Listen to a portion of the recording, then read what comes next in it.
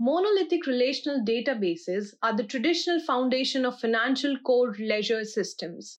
Nevertheless, the process of building and operating mission critical financial ledgers on these databases and implementing homegrown accounting models is a journey fraught with engineering challenges. TWISP has set out to rethink the underlying technology for financial ledger systems by combining the operational and scaling characteristics of a distributed database, the correctness guarantees offered by relational databases with pre-built accounting primitives while fully leveraging the modern cloud. In this episode, we speak to Michael Parsons, co-founder and CTO of TWISP. To learn more about TWISP and get access to a sandbox ledger, go to twisp.com. This episode is hosted by Alex Debris.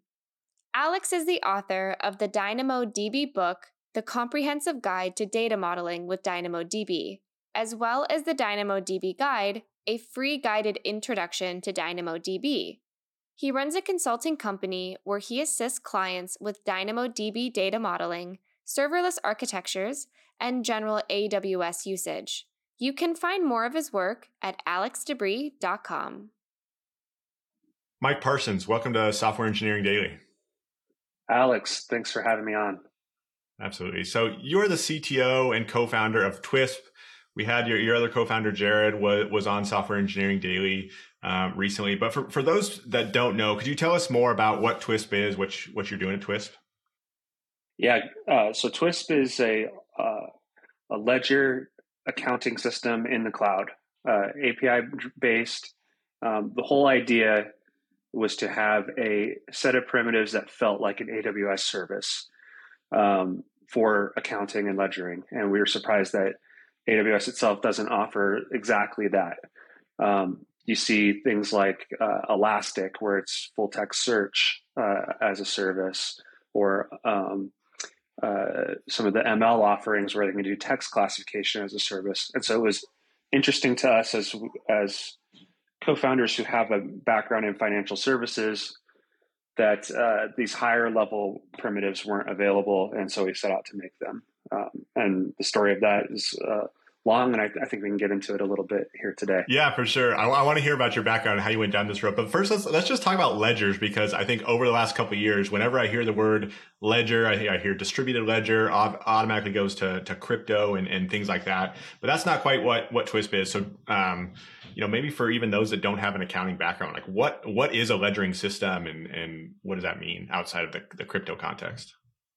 Yeah, so I mean, from a fundamental usage of the word ledger, what we take that to mean is an append-only data structure. And so we use that lower level primitive to build higher order primitives like accounting systems. And when you're dealing with accounting systems, you're dealing with like the usual things: transactions, journal entries, a chart of accounts of some sort, and a way to compute balances across different dimensions of accounts and time periods. So for us, that's what we mean by a ledger accounting system, is something more closely that you'd find in a core banking system or in a payments system where you're trying to keep track of balances for different accounts. Yeah, I remember taking accounting classes in high school, which I thought were super interesting. But yeah, that ledger notion, very powerful. I guess how did you get into this? Do you have an accounting background? Like, what led you to want to build this ledger primitive? I do not have an accounting background. I started my software engineering journey on a different kind of rails, writing train software for positive train controls. And this is early 2000s, writing C code. The second .com boom was getting underway. And I was fortunate to land a job in that sector at a company called Seamless Web. They were doing online food ordering, so for law firms in New York City. And so I thought it was kind of cool that you could place an order in a menu, and it would get faxed to a restaurant, and somebody would pick up a piece of paper and say, "Oh yes, this is Mike wants some Thai food. We're going to make that for him." and he can come pick it up, or we'll drop it off to him. And so building those systems is obviously the first exposure I had to like a multi-sided market and payment integrations. We were using Chase Payment Tech at the time in a very low level way. There wasn't cool tools like Stripe or Braintree out there to do payment processing. So that's where I really had my first encounter with the financial system, was doing invoicing, processing payments, making sure orders settled, things of that nature. Later on, I moved to Portland, Oregon, and I kept hearing about a company called Simple, where they were making a bank that didn't suck. And this was right after the financial crisis, and that message really resonated with me. And so I put an application in and was fortunate enough to get hired there. And that's where the real learning began, where you're interacting on the issuing side of card issuing. You're building accounting systems, keeping track of all different types of payment instruments, and really just learning the hard lessons of running a bank from essentially first principles again. One of the interesting things about banking is they were the first industry to really adopt computing. And once they solved all their problems, they stopped. And so you have to go and relearn all these lessons to make banking not suck. And so that's what we did at Simple for many years. Yeah. And I'm sure you just have a ton of deep domain expertise on this, both from Seamless and Simple. Like, who needs this sort of ledger technology? Is it mostly banks like Simple, or like multi-sided marketplaces? Like, who needs a ledger? Any company that is dealing with money inside of their product is who we have a strong opinion needs a ledger. So a marketplace would. Obviously neobanks would.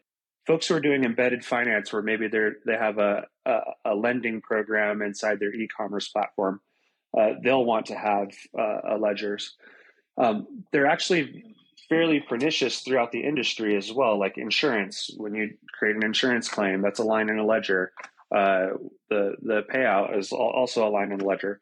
So it's this ubiquitous thing that has a lot of different uses across different industries.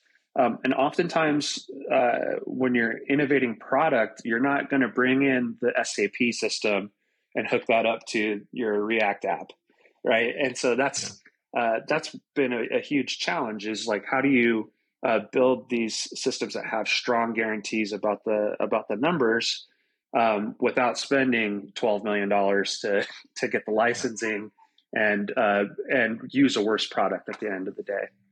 Yeah.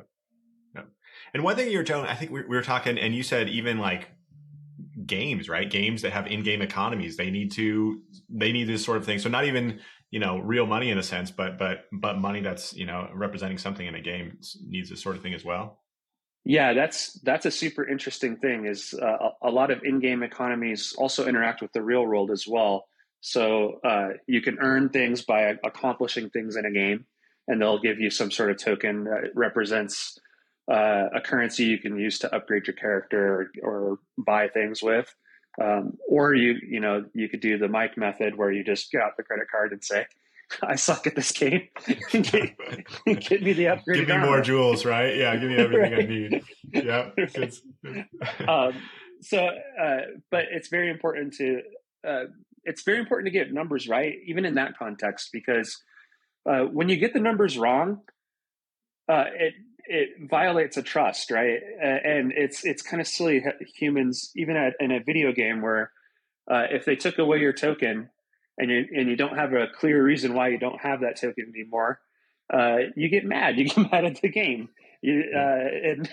And so having good numbers that are kind of the foundation of building trust. Like, you have to have that. It's table stakes, but oftentimes, like, table stakes things are extremely difficult to deliver on. And I think that's where you start to, at least that's how we view the world, is when you need a world-class result, just to get to the table stakes, maybe it's a good time to find someone who's really good at that and have them do that work while you layer on top the things that you do well.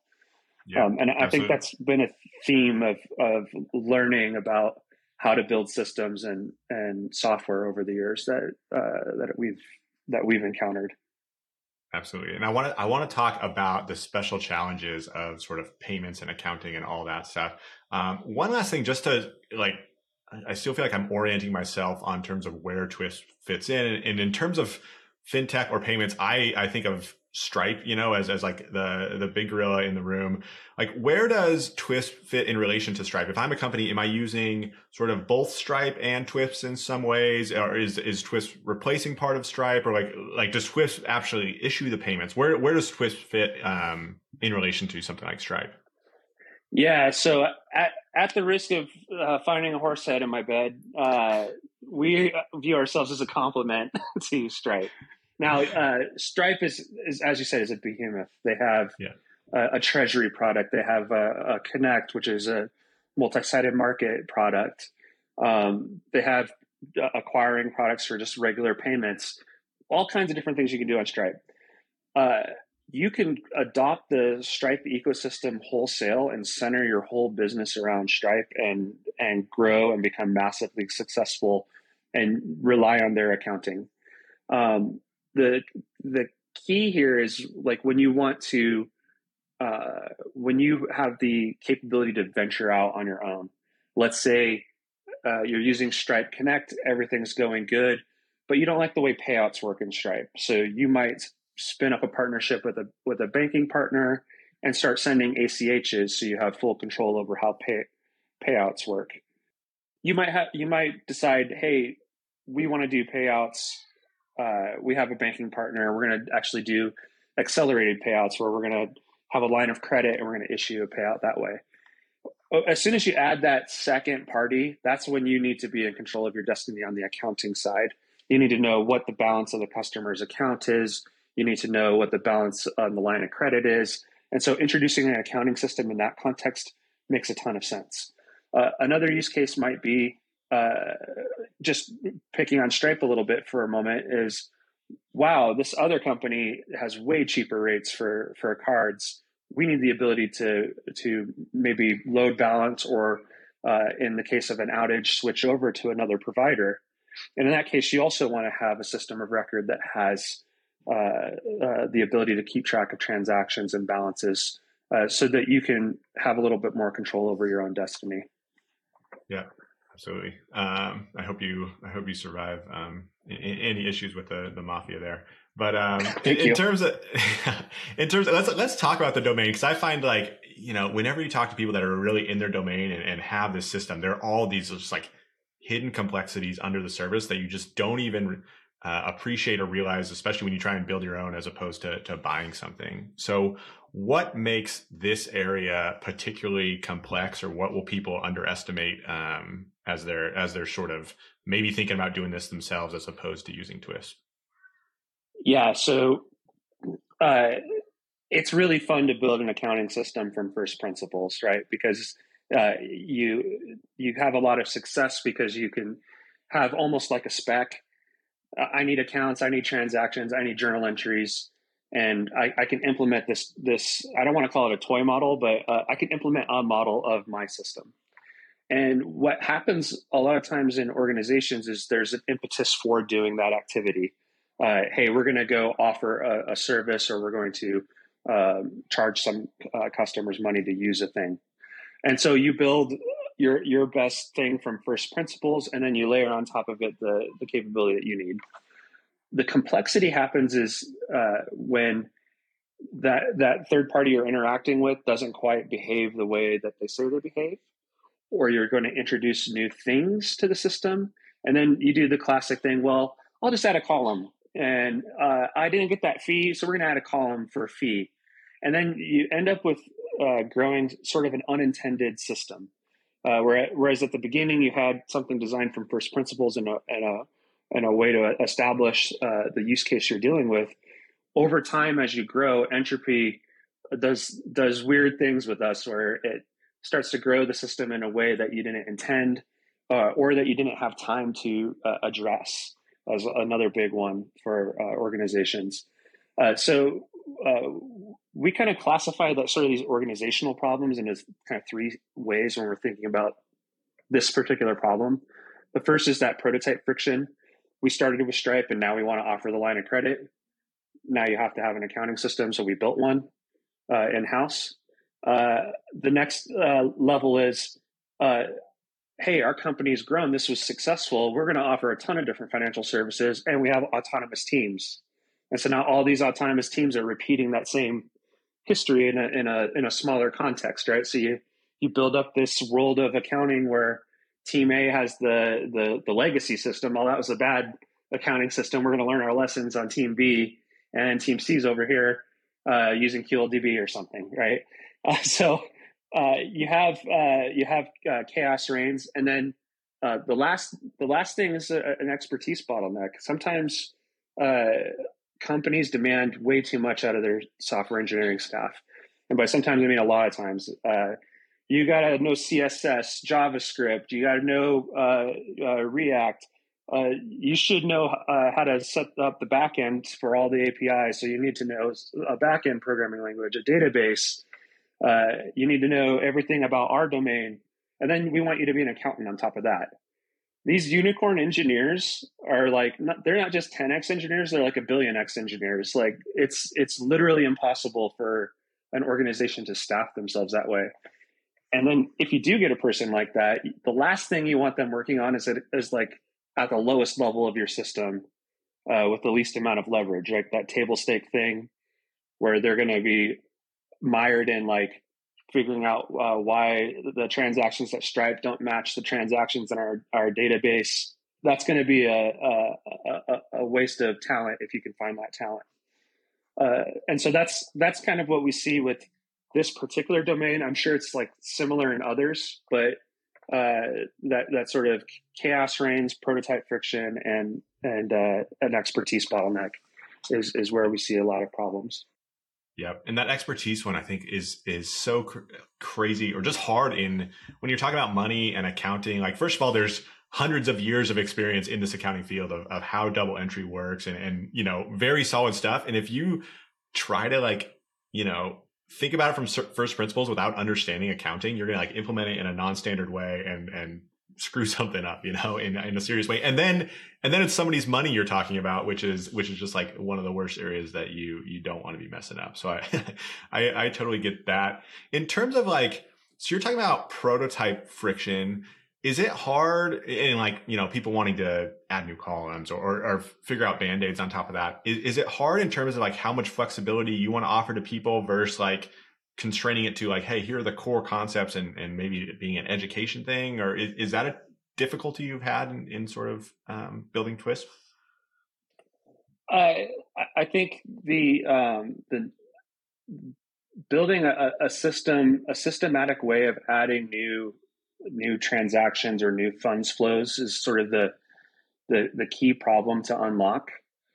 Even Stripe has this issue in their API where they'll have balanced transactions, which is their accounting model, but then they'll have a fee number somewhere else, right? And so those sort of artifacts are a result of rapid iteration or finding product market fit. And for us, we had to take a step back, observe the landscape, and try to figure out a way to avoid those problems. And the way we address it is with our abstraction called Transcodes, and it's essentially a way to model these use cases where a fee is just another journal entry that goes against a fee account. And so we had the luxury of seeing about a lot of banking systems, how they build these things, thinking about the problem, trying to hide those details of accounting as well, because a lot of times when you're in an organization, hey, I'm really good at making the pixels look good and getting information to the back end. I don't want to think about what fee accounts are involved or what settlement accounts are involved. And even the backend engineers might not have that interest either. So there's challenges in like, how do you do encapsulation and how do you encapsulate the concerns for accounting? I'm sure the audience is familiar with Conway's Law, that organizations produce software that matches the communication pattern of the company. More often than not, when engaging companies that are building financial services, the communication pattern between the engineering team and the CFO office is not super clear. Yeah. and it's very difficult to show up in the software. And so when you're building these accounting systems, like a clear sign of success is that a controller and an engineer can sit down and look at the same system and understand the same thing. And so that's where we are sort of measuring our success is, can I talk to the CFO office? Can I talk to a product or engineering team?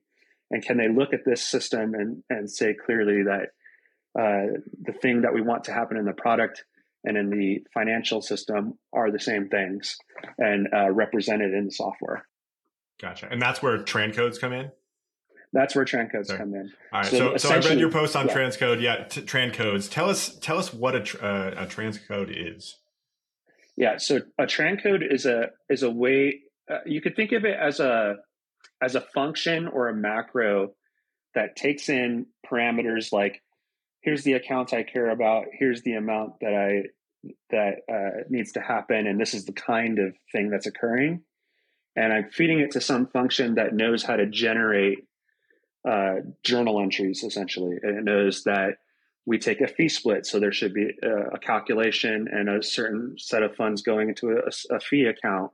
There's a third party or a counterparty that we need to book the offsetting entry to, book an offsetting entry to the customer account. Maybe inside that transcode, it also has the ability to increment a reward system, like this is the 100th purchase, so they get a $2 bonus. So write that transaction as part of it. So there's a transcode's a way to encapsulate the accounting details and hide that from an application developer, so they can focus on a narrow set of parameters and not have to worry about how the accounting exactly is done in every single use case. Gotcha. So thinking like of Seamless or DoorDash, that would be like someone places an order, pays for it, and I just submit sort of like maybe the card and amount information to a transcode and it's going to deduct from or place a credit against my card, give some money to the restaurant, give some money to Seamless, give some to an issuing fee or the card issuer, things like that. Is that am I understanding that correctly? Exactly. And then the name of the game is to identify every time that we have a transaction like this. And finding all of their different variants. So continuing with that example, if we're paying DoorDash to go do our deliveries for us, how do we book transactions to do the payout side for vendors who are providing services for us? And so the name of the game is for your company is every time you encounter a new funds flow, we create a transcode that encapsulates that type of transaction. And then we have an entire corpus of transcodes that we can go and look and see. Like when I book this kind of thing in the code, it said online order.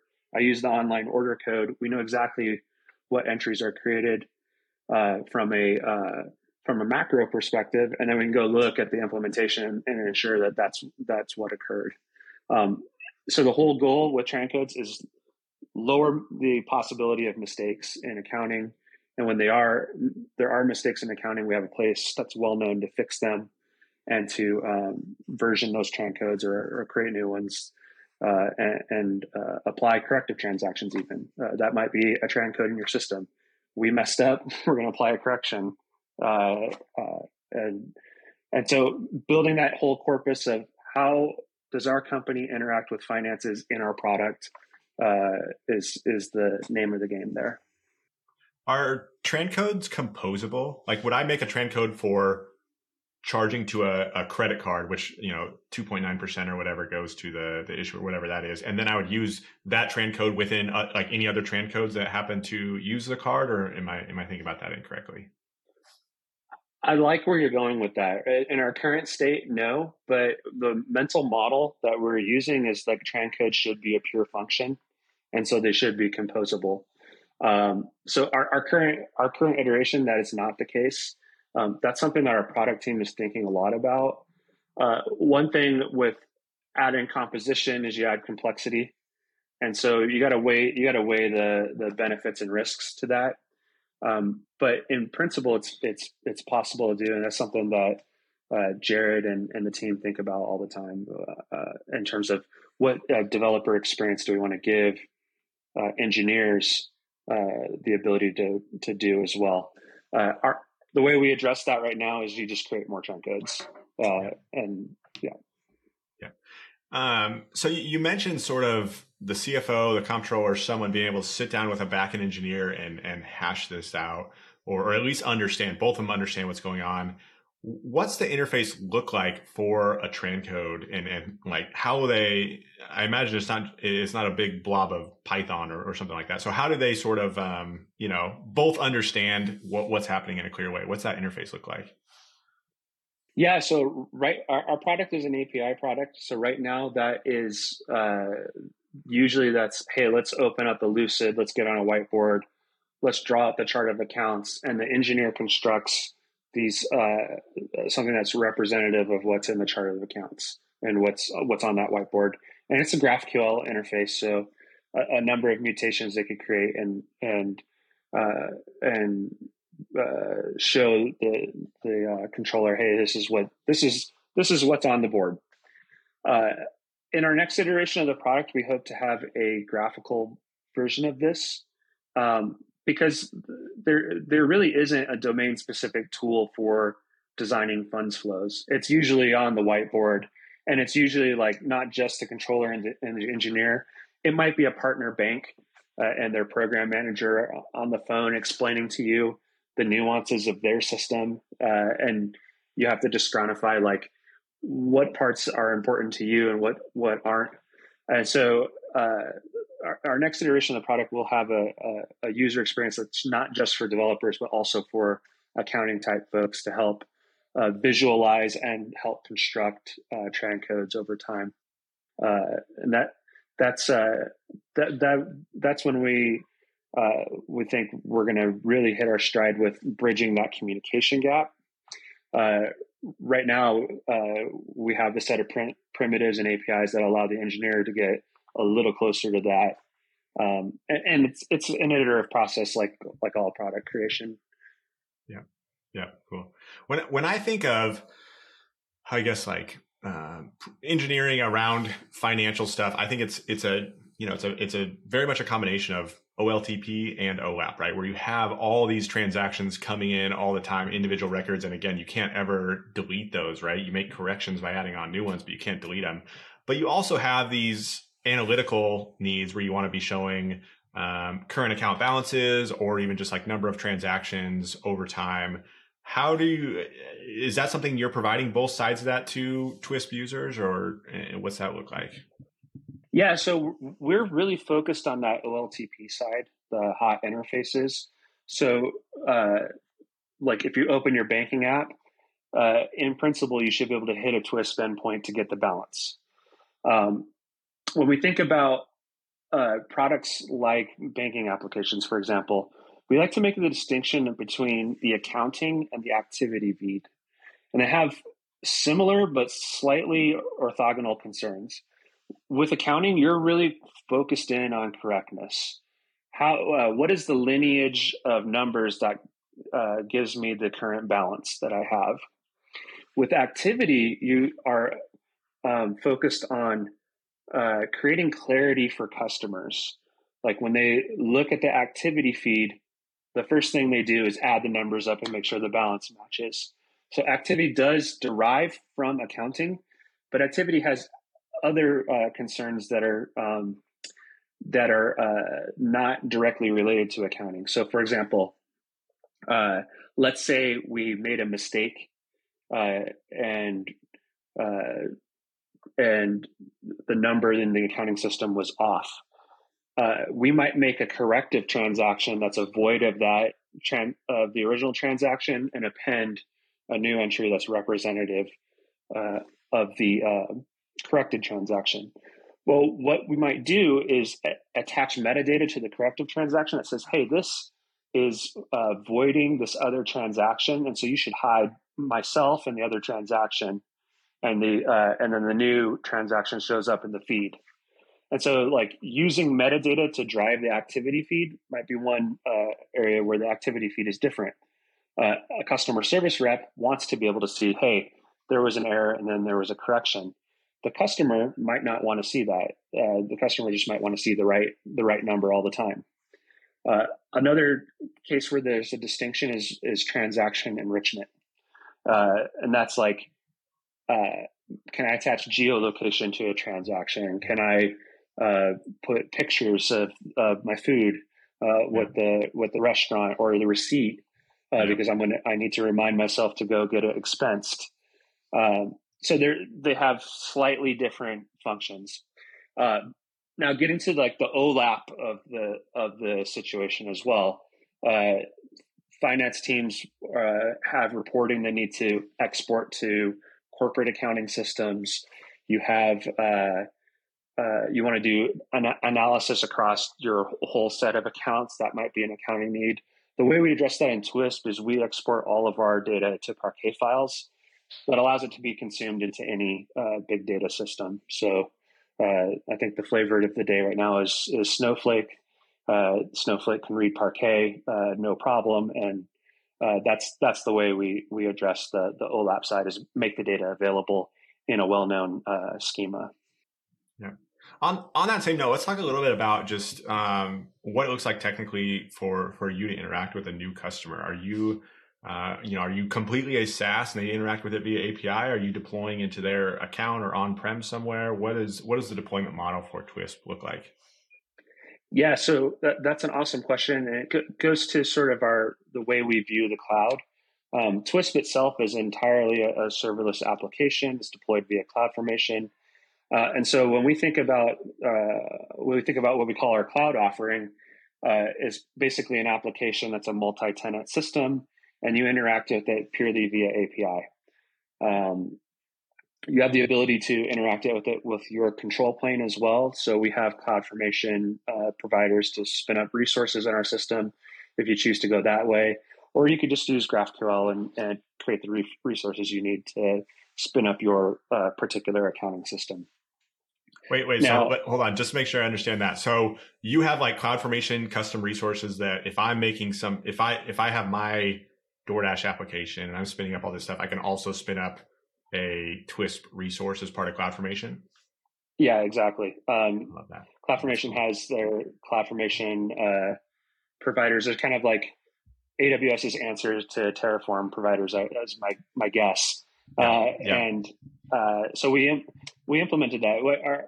Our original vision was we want this thing to look as good as an Amazon Teams, like we were part of Amazon. And so that's the route we went. And that's part of the learning process as well, because interestingly enough, the way we write software is different than other teams write software, as it turns out. And some teams split the infrastructure as code duty to a whole other set of people, and actually that's a friction for some teams. And so that was one of the lessons we learned, was like, yeah, the CloudFormation is cool for people that think like us, but when people don't think like us, they also need to have tools that don't get in their way. So that was a pretty interesting learning for us. So there's the cloud model. We have another model called dedicated, and this is for like banks that are very banks or financial institutions or insurance companies that are very concerned about the criticality of their data. They don't want their data having any neighbors. They want to live in the country by themselves. And so we offer a dedicated model as well, where we'll spin up an AWS account and deploy Twisp into it. And then it looks and operates and feels just like the cloud account, except for it's isolated from everyone else at our layer, and our customers can interact with that account. Yeah. So a couple of different deployment models, but at the end of the day, they both look like a typical SaaS cloud infrastructure type of tool that they're using. Yep, I love that. That note you were saying about just how, there are some teams that sort of ship like y'all, but some that don't. And I've seen, a PowerPoint that y'all have about the Twisp way and how you do engineering. Can you talk a little bit about, you mentioned fully serverless and CloudFormation, like how are you what are the core tenets of Twisp and how you build Twisp? Yeah, so I think the proto ideas for how we think about the cloud were formed when we got acquired by BBVA. Jared, my co-founder, and myself went up into that company, and we were on a team to launch a banking as a service application. And that team was like 3 people, me and Jared and our manager, and then we were assigned a team in Spain to help us with engineering effort. And the first thing we knew is, like, in order to be successful, we have to have infrastructure out of the way. That can't be a blocker for us. And so at that time, it was around 2017, the ideas of serverless, like systems like Lambda, Dynamo, SQS, et cetera, S3, were very popular. And there's this idea that, well, they're constrained. And we took a sort of a different take, is like, maybe we should lean into those constraints and use that as a guide for building good software. And so that was like the original idea. And we built this banking as a service API in a traditional serverless stack now with API gateways and Lambdas, et cetera. As Jared and I started thinking about this accounting system, we had a lot of parallel ideas were coming in the sphere. You're a promoter of some, people like Zach Cantor, Brian LaRue, like a lot of people on the internet are talking about how to build serverless systems. And our take on that was, what if instead of thinking of managed services as managed services, what if we thought of the cloud as an operating system? And how would we build things if we were treating the cloud as an operating system? So what if Lambda was just a CPU core? And what if Dynamo was like a glorified B tree? And how could you build a system or systems on top of that abstraction? And so that's where, from a philosophical point of view, that we started at, and that's how we started building things the Twisp way. So, for example, on our team, an engineer is not only building like the API and backend system, but they're also building all the cloud infrastructure to support it. And when I say cloud infrastructure, it's more like AWS offers these abstractions that make it easier to deploy the software. So as part of the application, you're also building to those APIs to get your application up and running. And so the essence is to strive for zero toil. That's an aspiration. Doesn't always work out that way, but that's the direction we're going. So you won't see a ton of containers or Kubernetes clusters in our stuff. We don't have a big SRE function in terms of like provisioning a platform for the engineers to build on. We view AWS itself as that platform. Yeah, awesome. I love that, and I love just seeing teams where the application developers are not just writing the backend code, but they're actually provisioning that infrastructure. I think you have so much more power and just speed and agility when you're not waiting around for someone else. When I think the tooling and sort of the abstractions have gotten there that you can do this a lot quicker. There's a little bit of a learning curve, and then you can really do some amazing things. Any like particular services or patterns or things that you tried using and then were just like, oh man, this ended up being a nightmare, and sort of ripping it out, or any horror stories there, or even good stories if you have some too? Yeah. So, I mean, I'm always trying new stuff. And we had a period of time where we were doing consulting, and this shop was building a loan origination system on top of Salesforce. And so, like, whenever a software engineer encounters Salesforce, that's like that's like one of those software engineer. It's like a forward horror story, right? Yeah. And so AppFlow came out like literally like right when we got this gig, and the thing was, how do we take lead data that's coming into our API and ship it over to Salesforce? It seems like a beautiful case for AppFlow. We must have been like user number 5 of AppFlow, because it was that kind of experience, including the internal users. Yeah. right. Yeah. So it mostly worked, and there was a lot of problems. And you know, we do our bit when we're dealing with the cloud. We are heavy users of AWS support. They're great. And a lot of those bugs got fixed. We ended up actually calling the Salesforce APIs directly ourselves afterwards, just because I think we were a little early for that use case. But like, you know, that's the risk as an early adopter of managed services, is sometimes they're not fully baked. So that was a little bit scary. I have a lot of stories about just non-serverless dealing with the legacy system. When your settlement account's down $1 million, it's scary at first, but when you do it a few times, it becomes not so scary. Yep. Oh man, that's fun. Yeah, that story on AppFlow.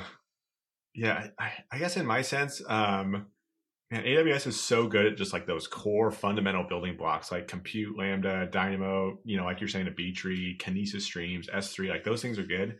But like the sassier it gets, the more higher level it gets, I think it's just a little trickier for them. It's more hit and miss, I would say, than compared to like those fundamental building blocks. And then you build the domain specific stuff on top of it. So yeah, that's what I was sort of thinking of when I heard that.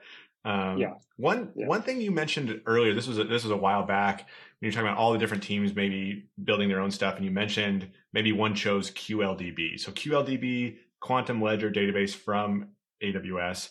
How does that compare with Twisp and what you all are doing there?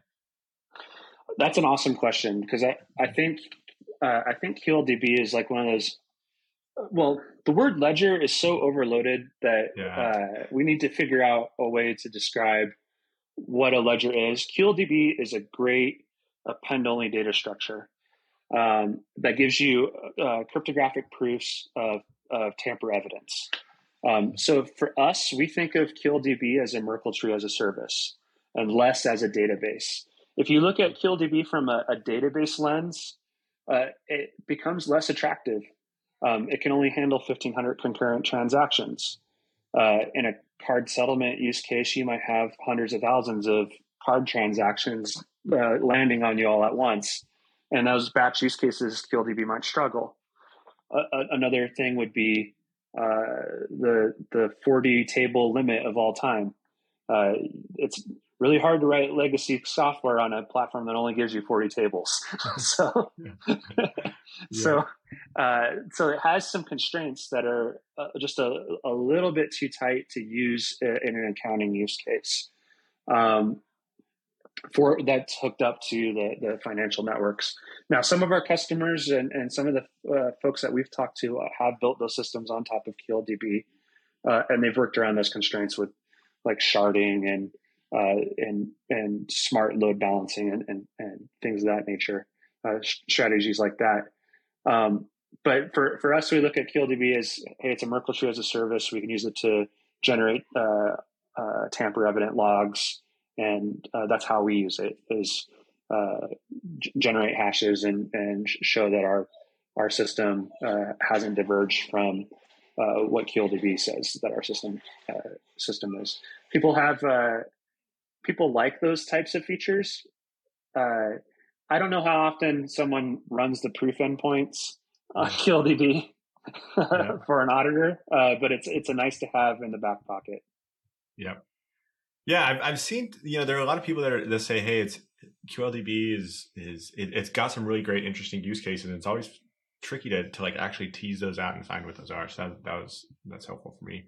And this has just been a great conversation overall. I love people that just like really know a domain really well, and you've been working in this area for a long time, and I'm sure have seen a lot of things, and now building something to make that easier for a lot of folks. I think it's great. So thanks for coming on and for discussing this. Anything you want to share about, I guess, like where Twist is going, or anything you're particularly excited about going forward? So our ultimate goal is to manage all the financial data for all companies. And so for us, that's going to be creating world-class developer experience where developers it's just a nice fit in the toolbox for dealing with financial problems in products. And then also bridging that gap between the developer and the engineering product teams and the CFO office.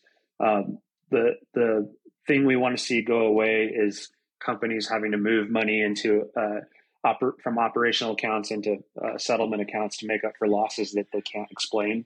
And the best way to do that is to have an accounting system that knows as much about the world as possible. And so bridging that communication gap between those two functions of businesses are what really excites me.